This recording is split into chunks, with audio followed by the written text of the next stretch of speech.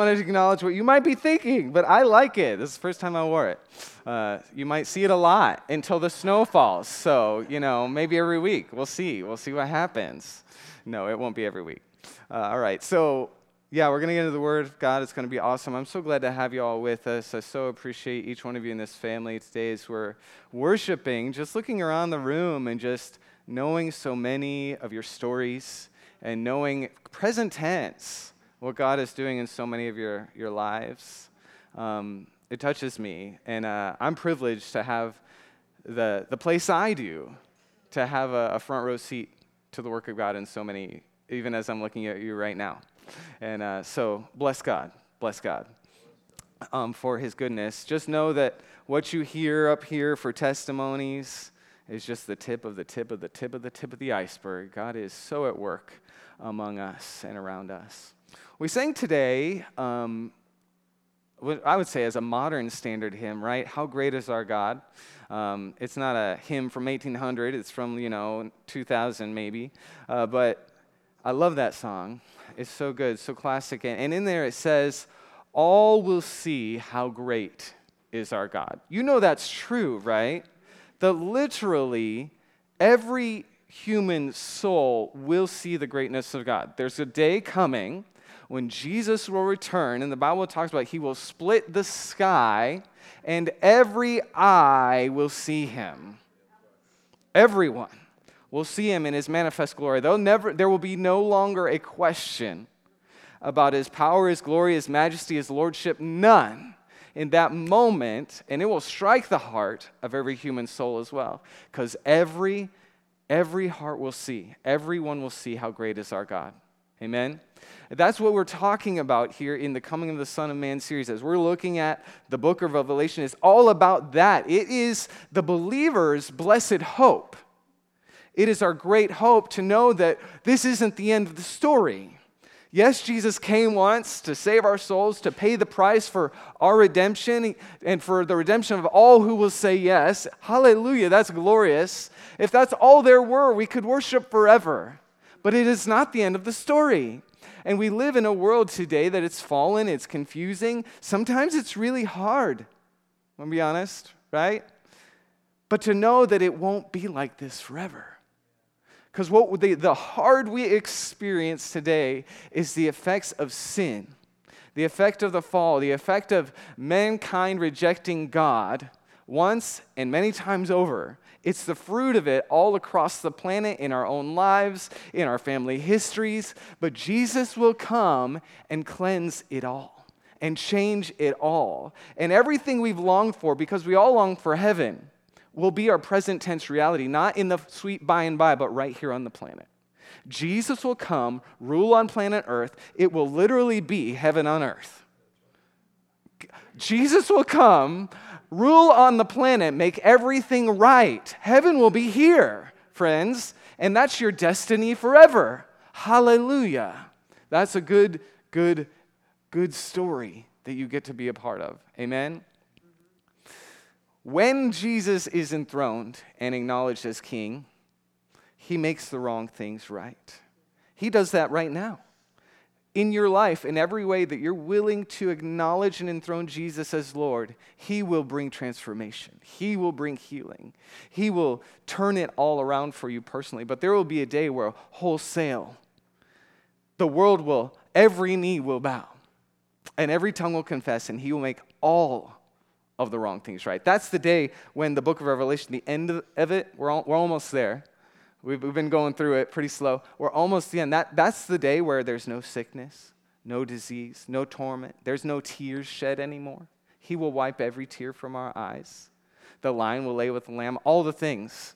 That day is coming, and it comes with Jesus. Jesus is the essence of heaven. Did you know that? But when Jesus acknowledged as king, when He takes His place on the throne, He will make all the things right. I'm excited to hear, as I've been talking to different ones too, that some of you have been reading Revelation as we're going through it. And I love that, because it shouldn't be intimidating for many people, even strong believers, long-standing believers, decades of believers, sometimes never touch the book of Revelation. They're like, whoa, it's so heavy. Well, maybe it's heavy, but you need heavy sometimes. You need to learn to lift the heavy stuff now so that you have strength when the intense things come on the earth. Amen? But if you don't lift the heavy now, you won't be able to handle the heavy when it comes. You got it? The Word of God here is given to us as a gift to prepare us. The book of Revelation is a gift to prepare us. So here's what I do week by week. And you can take it for this book or for any part of the Bible. You don't have to consume large portions of the Bible. You just have to consume the Word with faith. And so as we've been going through the book of Revelation each week, I know what we're going to be going through. I just take those chapters. Today we're looking at Revelation chapter 17 and 18. I read them every day. I just read it. I ask the Lord for revelation. I let him speak to me. I come back to that. I read again.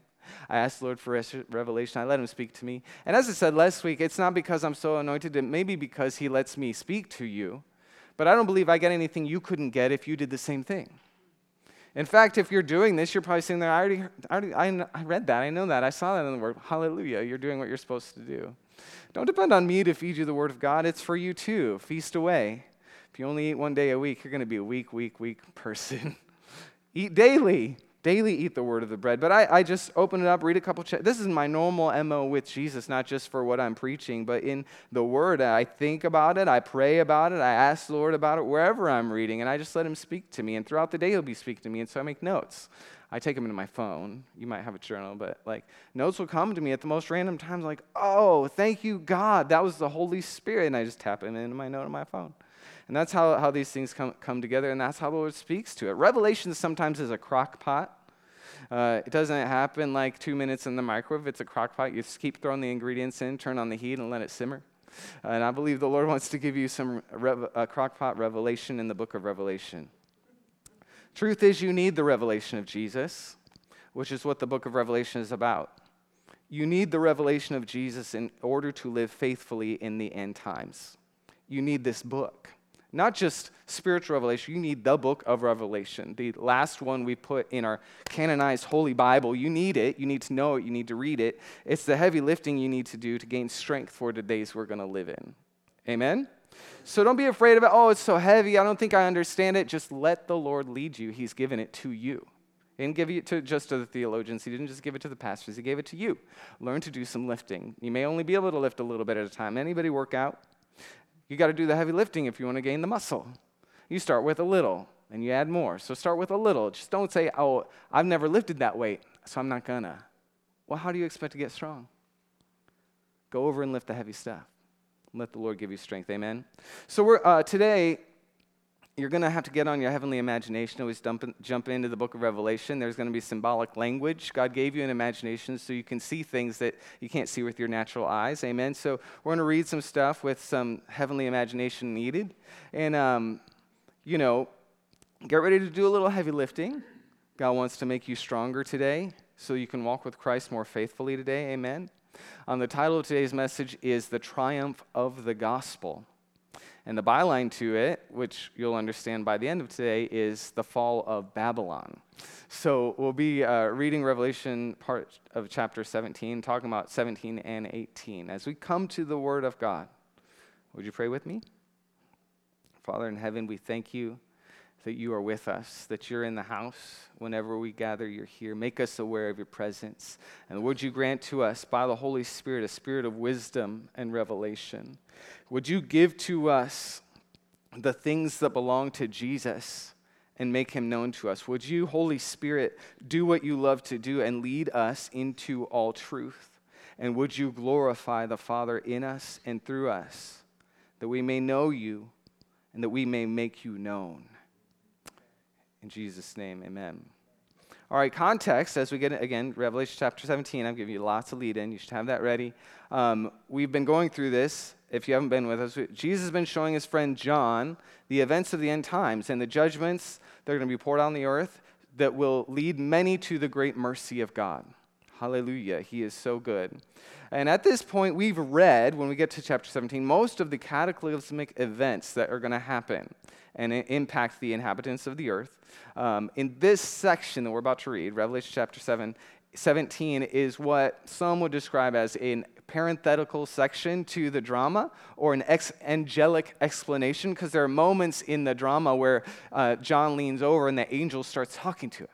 And he's just like, hey, let me tell you a little bit about this. And that's what's happening here. It's an explanation that the angel is giving that we need to know to have understanding for the times of the end. So we're going to jump in. Revelation chapter 17, verse 1. So one of the 7 angels who had the 7 bowls came and said to me, again, see it in your mind, use your imagination. See that angel come to you. And he said, come, I'll show you the punishment of the great prostitute who sits by many waters.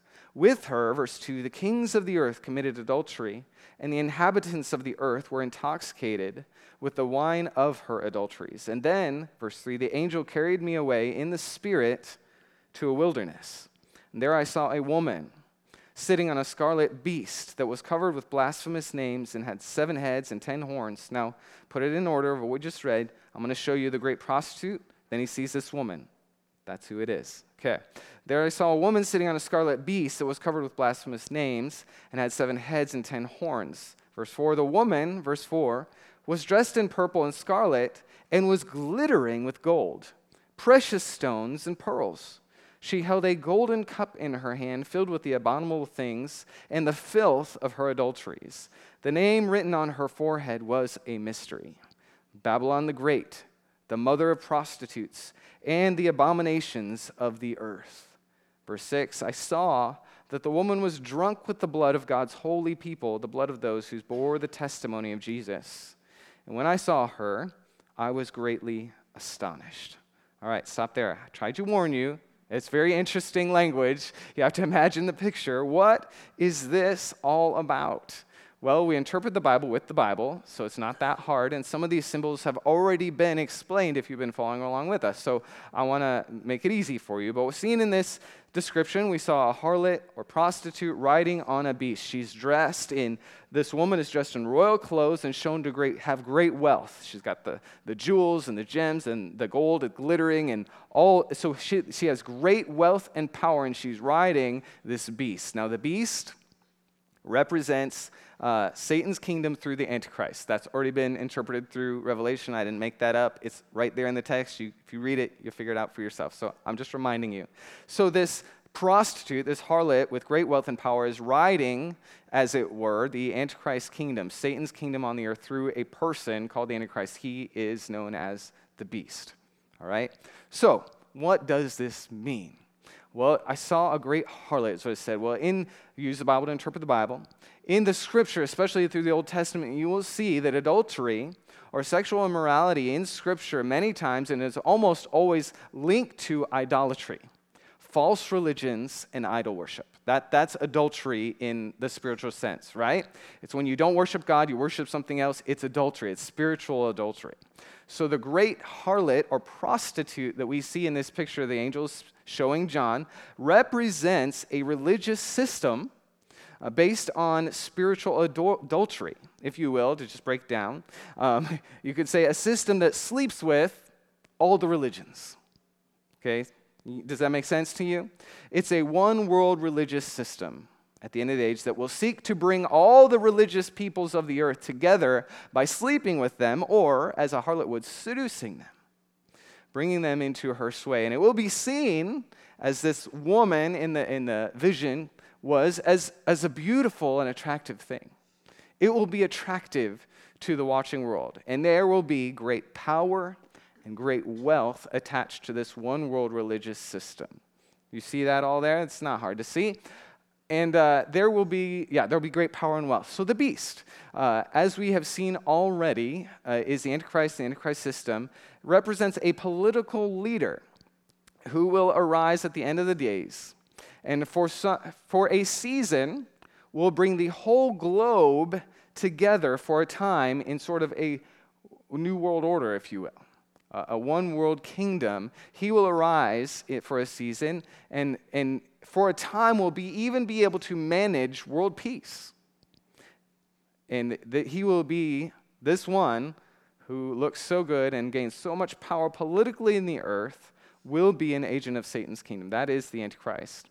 And so what we see in this picture is that political leader and a one-world religious system riding on him. So there'll be a one-world political system with a one-world religious system that holds sway over all of the earth. All the nations of the earth, all the wealth of the earth are attached to these two. Is this making sense at this point? And so what does this look like? It will probably take, and you can see this happening in our world already. Hopefully you're going to see this is relevant. I know it sounds like I'm talking about way far off stuff. Like, is this relevant to my life? Well, let me just pause and ask a question. For those of you that have been around so far for parts of the Coming of the Son of Man series, we've been reading the book of Revelation. How many of you say it's been relevant to your life today? Today. Okay, expect that with the same, okay? We'll get there. So what's probably going to happen with this one-world religious system is going to take the best parts of all the world religions, the respectable parts, the parts people say, well, that's honorable, that's admirable, and it's going to remove the hard parts, the tough parts, the calls to holiness, the call to reject immorality. And so it will be very attractive to human flesh, and it will have a message that looks like, oh, I can have my cake and eat it too. In other words, I can believe in this spiritual religious ideology and still do whatever I want. That's why it will be so attractive. Now, for most of us, or any person, now let's just take it even out of our context as Christians, anyone who's devout today in one of the main world religious systems is not going to take that leap overnight. But over a series of time and seasons, as the culture continues to inform and infiltrate our religious systems, and as religious systems seek to gain power from political systems, compromises will continually be made. Well, we can get along, we can do this to get along. And when those things become married, and when the Satan puts his power behind it, and there's great wealth attached to it, and great influence attached to it, the political world leaders will get behind it too. Because they want the power, they want the wealth, they want the influence. And they'll get behind it. And when the people of the earth see that it looks like peace is coming over all the earth, like who's ever been able to do that?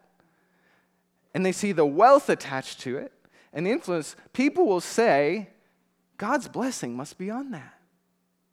That must be what God is doing. And it will be attractive and draw people into it. They will want to say yes to it because we have wrong mindsets and get deceived by the wrong things. And at the end of the day, what we'll have is a religion that claims God in whatever form you like, but can't name God because that would be exclusive. But let me tell you the truth, and you all should agree, but I want you to say it. A religion that claims God but can't name God becomes so inclusive it's actually worshiping nothing. And there's a sway of many even, real live believers in Jesus today who are leaning in this direction. They like Jesus. They love Jesus. They may be saved and going to heaven, but they're leaning in this way. Well, maybe those people are worshiping the same God as I am. Maybe it's all really not that different. That is a slippery slope. When you have a religion that can try to claim God but not name Him, you're actually worshiping nothing. And it will help no one. If you're leading people to no one, there's no hope attached to this spiritual system. All truths, the idea that all truths can somehow be equally right is never going to be true. If all truths can be truth, then there's no truth. And no one has a basis of grounding morally or otherwise to stand upon. But at the core of it, there's no hope. The beauty of Jesus, the beauty of the gospel is there's hope. The gospel, in essence, is good news. It is hope for the individual. It's hope for every soul. It's hope for every nation. It's hope for every family because you have a person named Jesus who's gone all the way to express the love of God, but also to take all the punishment for sin and offer a new life. But if you can't offer new life, you can't offer transformation, you can't offer any kind of change, and all we have is all we have, where's the hope? It's the greatest deception of all. Do you see that? If there's no Jesus, there's no gospel, there's no hope. It's the greatest deception of all. And to me, the most striking piece of that is to think that I would want to claim faith in Jesus or any other God, but without any hope that would ever change my life. That's the saddest situation I can imagine a person being in. To think you've laid hold of God, but your life could never be different. I can't think of anything more tragic. But there's no specificity, no clarity, there's no gospel, there's no good news. But the good news is that the gospel will triumph. You know, within a one-world religious system that will come, that is this great prostitute, you know, there will be not just license to do whatever you want, but even an affirmation and an emboldenment to people to do what feels good. After all, God made you. How many of you know, just bring them down to your regular everyday life, let's make it applicable. If you only always did in your life what feels good, you'd be in a terrible place. Even physically. You know, there's a lot of things I would like to just eat all the time.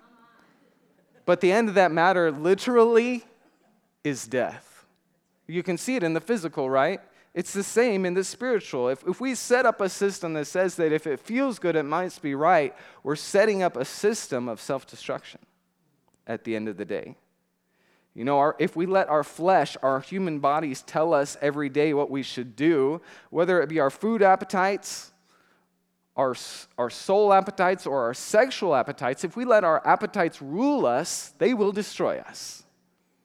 But that's the religion of the day, isn't it? Although many times people don't call it a religion, the religion of the day is you do what feels right to you. But if you think about that even logically, it is the path to self-destruction. Now, here's the crazy part. God has given us all of those appetites. Because if He didn't give you an appetite to want to eat, you wouldn't eat and you would die. But the key factor is we're not made to manage ourselves on our own. We're given a good Father who leads us and shepherds us and guides us and shows us the right ways to manage our appetites and our desires. You know, because you have an appetite to eat is not a bad thing. It's how you use it. The fact that you have a sexual appetite is God-given, but it's how you use it. And that's why we have the Word of God. The Word of God is our standard. And people look at God and the Word of God and the commandments of God and they say, God's just a killjoy. He's trying to take all the fun out of life. And the lie told to our young people, and I've heard it when I used to do youth group, is like, well, people that are sinners, they have all the fun. That's the biggest lie there's ever been sold. You know what the commandments of God, they are the way to life. If you don't have the boundary lines of God to lead you and guide you with all the desires He put in you, then you are on a path to self-destruction. Where's the fun in that? When you live the way of God, you experience life abundant. God isn't a kill joy, He's a kill give. The way of God is the way to life. God's never been in and then the next greatest deception with those lies that the devil tries to put out there, say God's a killjoy, but also, you know, if God's so good, if He's so loving, why would He send people to hell? God doesn't send people to hell. People reject God. You know who's leading people to hell? The devil. You know who's sending people to hell? It's the deception of Satan. It's that feel-good ideology that one way is, every way is the right way. That is a slippery highway to hell. That's what it is. And we need to call it for what it is. It's not just another way to think. It's like, oh, that's okay for you. No, it's a deception. And let's not blame God for being mean. What did God do through Jesus? He opened the door as wide as possible. He gave clarity to mankind. How do we get to God? Well, we can try to figure it out on our own. Let's try to find a way to God. Let's try to construct a religion to get there. It doesn't work. No, I'm going to step down in human flesh, make my heart and my name known to you through Jesus, my Son, so that there never has to be a doubt. How do you get to heaven? Through Jesus. I am the way, I am the truth, I am the life. No one comes to the Father except through me. His exclusivity is not a rejection, it's an invitation. You go off searching on your own. It's a dead end. It's a path to death. The deception, if we choose to even believe that a good God does this thing, this bad thing to keep people out, God did everything to get people in. Do you see that in the life of Jesus? Though he was God, he set aside his glory, made himself the lowest servant of all. Who was he serving? Everyone who'd sinned against God, you and me included. He made himself a servant to bring us into the kingdom of heaven. Not to keep us out. Not to keep anyone out, because we would never make it on our own. And if God was the big meanie in the sky, then he'd do what we think he does. He'd weigh us based on our good works. But he's not like that. He's better than that. He knows we're powerless to defeat our own sin, so Jesus did it for us. He canceled the power of sin against us and opened the door wide. Well, I just have to truly believe that Jesus is my Savior, that he's Lord, that he gave it all for me. That's it. Yes. It's not hard. The deception of the devil says, oh, it's hard. And God's holding it out from people. He doesn't want anyone in there. That's the biggest lie the devil ever sold. If God didn't want people with him, he wouldn't have sent his own son in the likeness of human flesh to save us from our own mess. If God was a big meanie trying to kill our joy, he would have been, oh, you made the mess. See if you can get back to me. He's never been like that. He will never be like that. Are you catching this?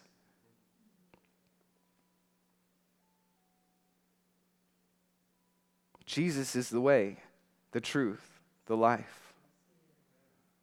His exclusivity as the one and only way is the greatest invitation the world has ever seen.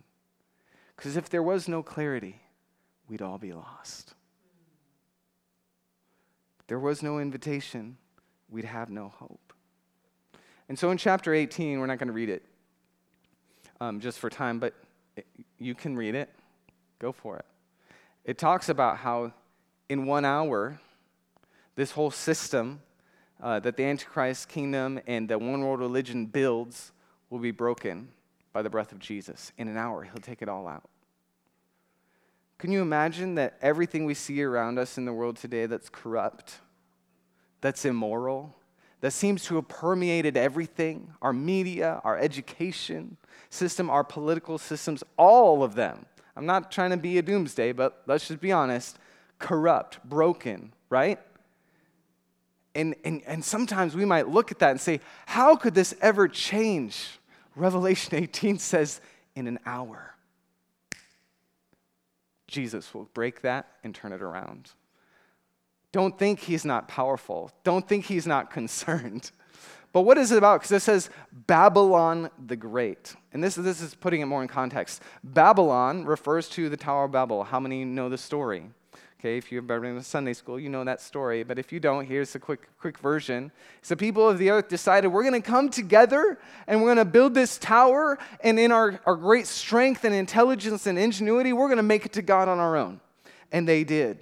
They built the tower. They were so unified, nothing would have been impossible to them. And God came down and judged them. Why? Because in their own humanistic strength, they're trying to make their way to God. And at the end of the day, they were all headed for destruction. It wasn't God's meanness, it was his kindness to come down, to destroy that tower and scatter them.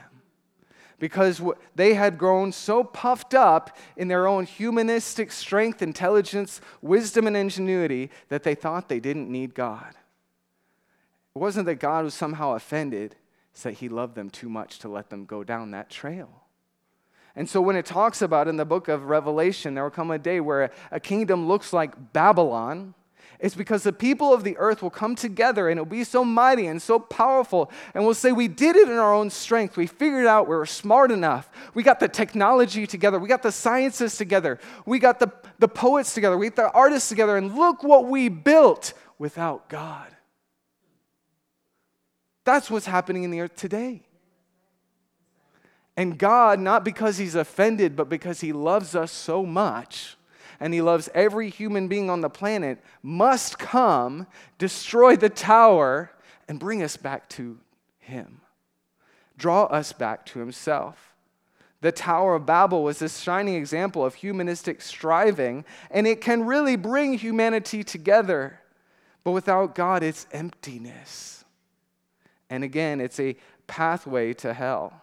But there's a moment, in one moment, the stronghold of humanism and perversion is going to have its legs taken out by Jesus and by the triumph of the gospel. Can you even imagine it? The systems and strongholds that seem so powerful today will crumble in a moment when Jesus steps in and says, enough, no more. I'm not going to allow it. And in that day, I want to promise you, from the Word of God, there will be a reward for those who choose righteousness, who choose to walk in the ways of God. You will stand there on that day, all of us who walk faithfully with the Lord unto the end, we will say it was worth it. And there will be a recompense for those who choose wickedness, those who say, no, God, no, no, no, no. That day of reckoning will come. So how shall we then live in light of these realities that are already beginning in our world? How many of you say, I see this beginning to stir already in the landscape? We see it. How do we do this? Well, we make war against spiritual strongholds. Yes. We say no to ungodliness. We reject false ideologies. But at the same time, we love courageously and outrageously the human beings around us. I say those two because they're not mutually exclusive. Our love for God and his ways can never become a reason to hate another human being.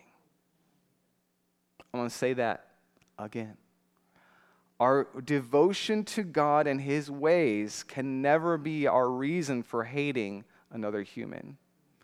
Because hating another human is not in his nature. It is not in God's nature. So while we might make war on the sin and make warfare in the spirit against deception and spiritual forces, our weapon in the natural to the people we relate to daily is our expression of the love of God. That is our supernatural weapon to the people around us. See, the spirit of the age says, if you disagree with someone, you have to hate them and make war against them. You have to cancel them.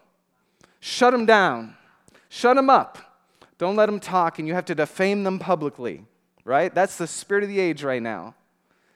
The Spirit of Christ in us says, we love that person.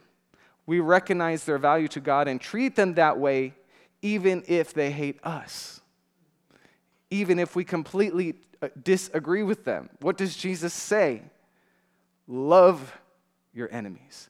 Pray for them who persecute you. That's what he did. Love, we have to understand, doesn't compromise the standard. You don't have to compromise God's standards to love another person. You don't have to accept their way of life to love them the way Jesus does. Do you get that? Because that's another false narrative. No, you can esteem the value of the human being on the other side of the table without validating everything they say and do. Amen? You ever have a disagreement with your friend, your spouse, your child? Did it negate your love for them? Never. The love of God is not stemmed by unrighteousness or disagreement. It actually overcomes. Love is the standard in the kingdom. Love Not some humanistic idea of love, but the love expressed by God through Jesus and the love expressed in the Word of God. The commandments of God are love. They are love to us. You get that, right? God's laws to us are love because they are born from the heart of a God of love. And they only operate in love. When the Word of God or the standards of God become a weapon we use against people, we've missed it. But when the Word of God and the standards of God become the love of God that we walk in by the grace of God, then we are the expression of love that draws people to Him because they see the triumph of the gospel in our lives. Amen? Truth of the matter is, in Jesus' life, the ultimate example is that He is not trying to keep anyone out. He's trying to call them in. And He wants to use you to call them in. He wants to use your life, your witness, and your love to call people in. He is a lover of souls. I want to wrap this up and bring it home to us. I want to read from Mark 4, Jesus' words. You may know the parable of the sower. It talks about the seed of the word, the seed of the gospel. Let me just read it quick. Still others, like seed sown among thorns, hear the word, but the worries of this life, the deceitfulness of wealth, and the desires for other things come and choke it and choke the word, making it unfruitful. Verse 20, others, like seed sown on good soil, hear the word, accept it, and produce a crop, some 30, 60, and some 100 times what is sown. Why am I reading this parable of the sowers in context to this? It's because it's how the seed is sown and what chokes out the seed that will lead people in the way of deception. It will cause them to slide into the sway of the great prostitute, the spiritual adultery that will come upon the earth. And so to understand what keeps us from it, we must understand what will hinder the fruit of the word in our lives. Amen? And one thing that Jesus points out here that I think is so significant as we look at Revelation 17 and 18, because it speaks so much about the splendor and the wealth and the power that rides on this one world system, is I believe one of the great snares is the deceitfulness of riches. The deceitfulness of wealth. Because many times we, even believers, can get into a mindset that says that material wealth and prosperity is somehow a proof of God's blessing on a life. If you've ever been to a third world country and met believers in poor nations, you have to know that that's not true. Sometimes the poorest of the world are the richest in faith. But American mindsets many times equate prosperity with God's blessing. God can bless you, and He loves to bless you, but it is not the sign, capital T, of His blessing. It's deceitful in that way.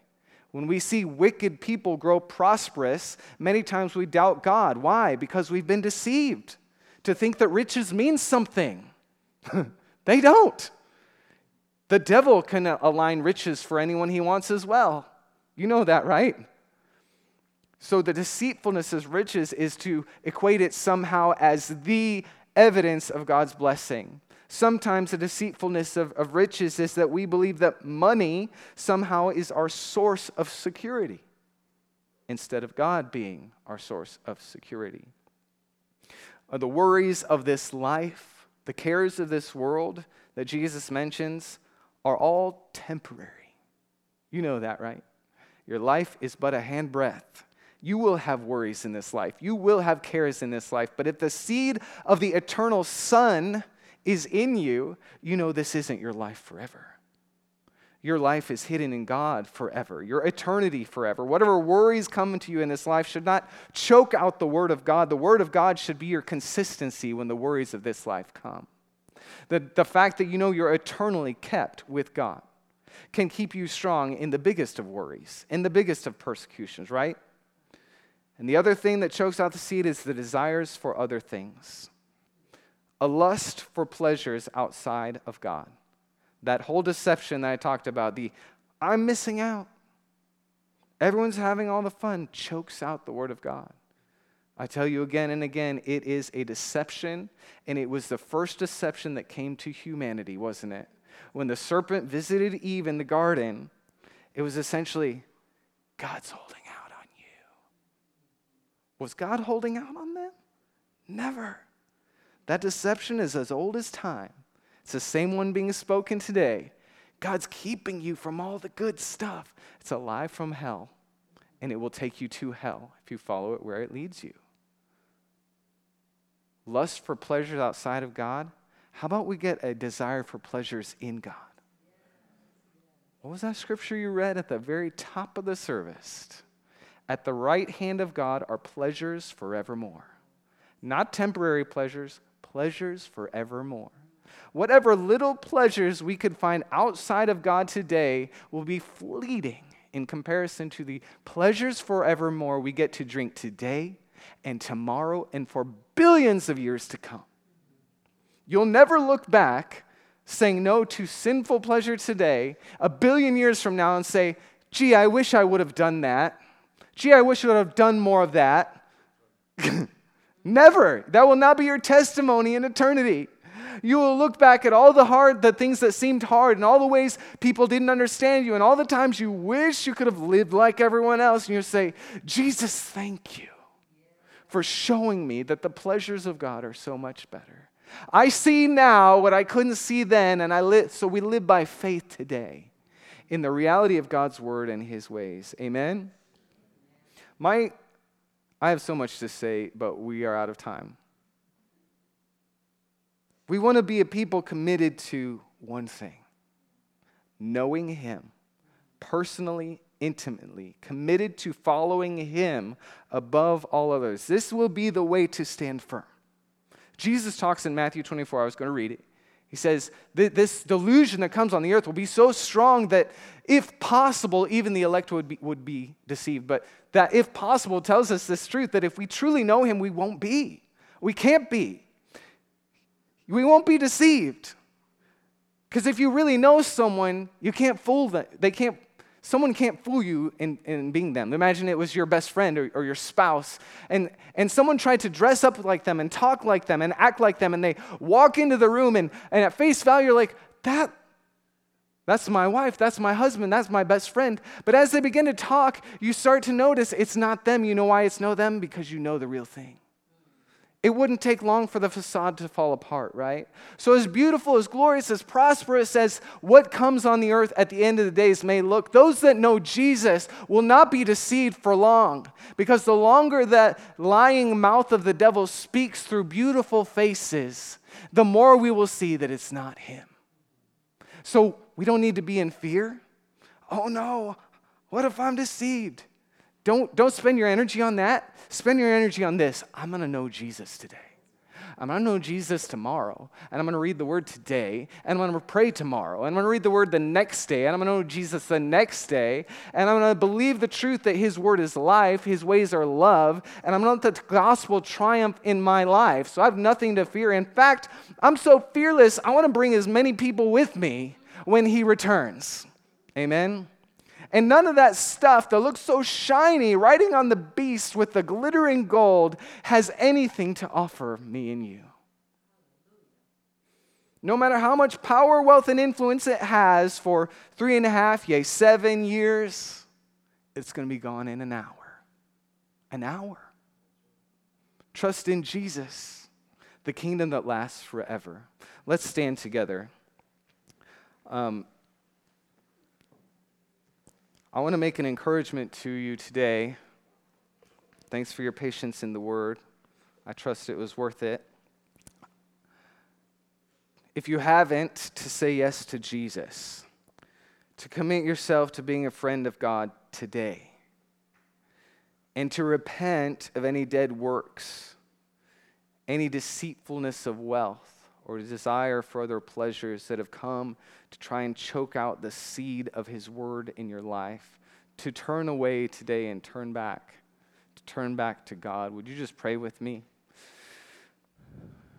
Jesus,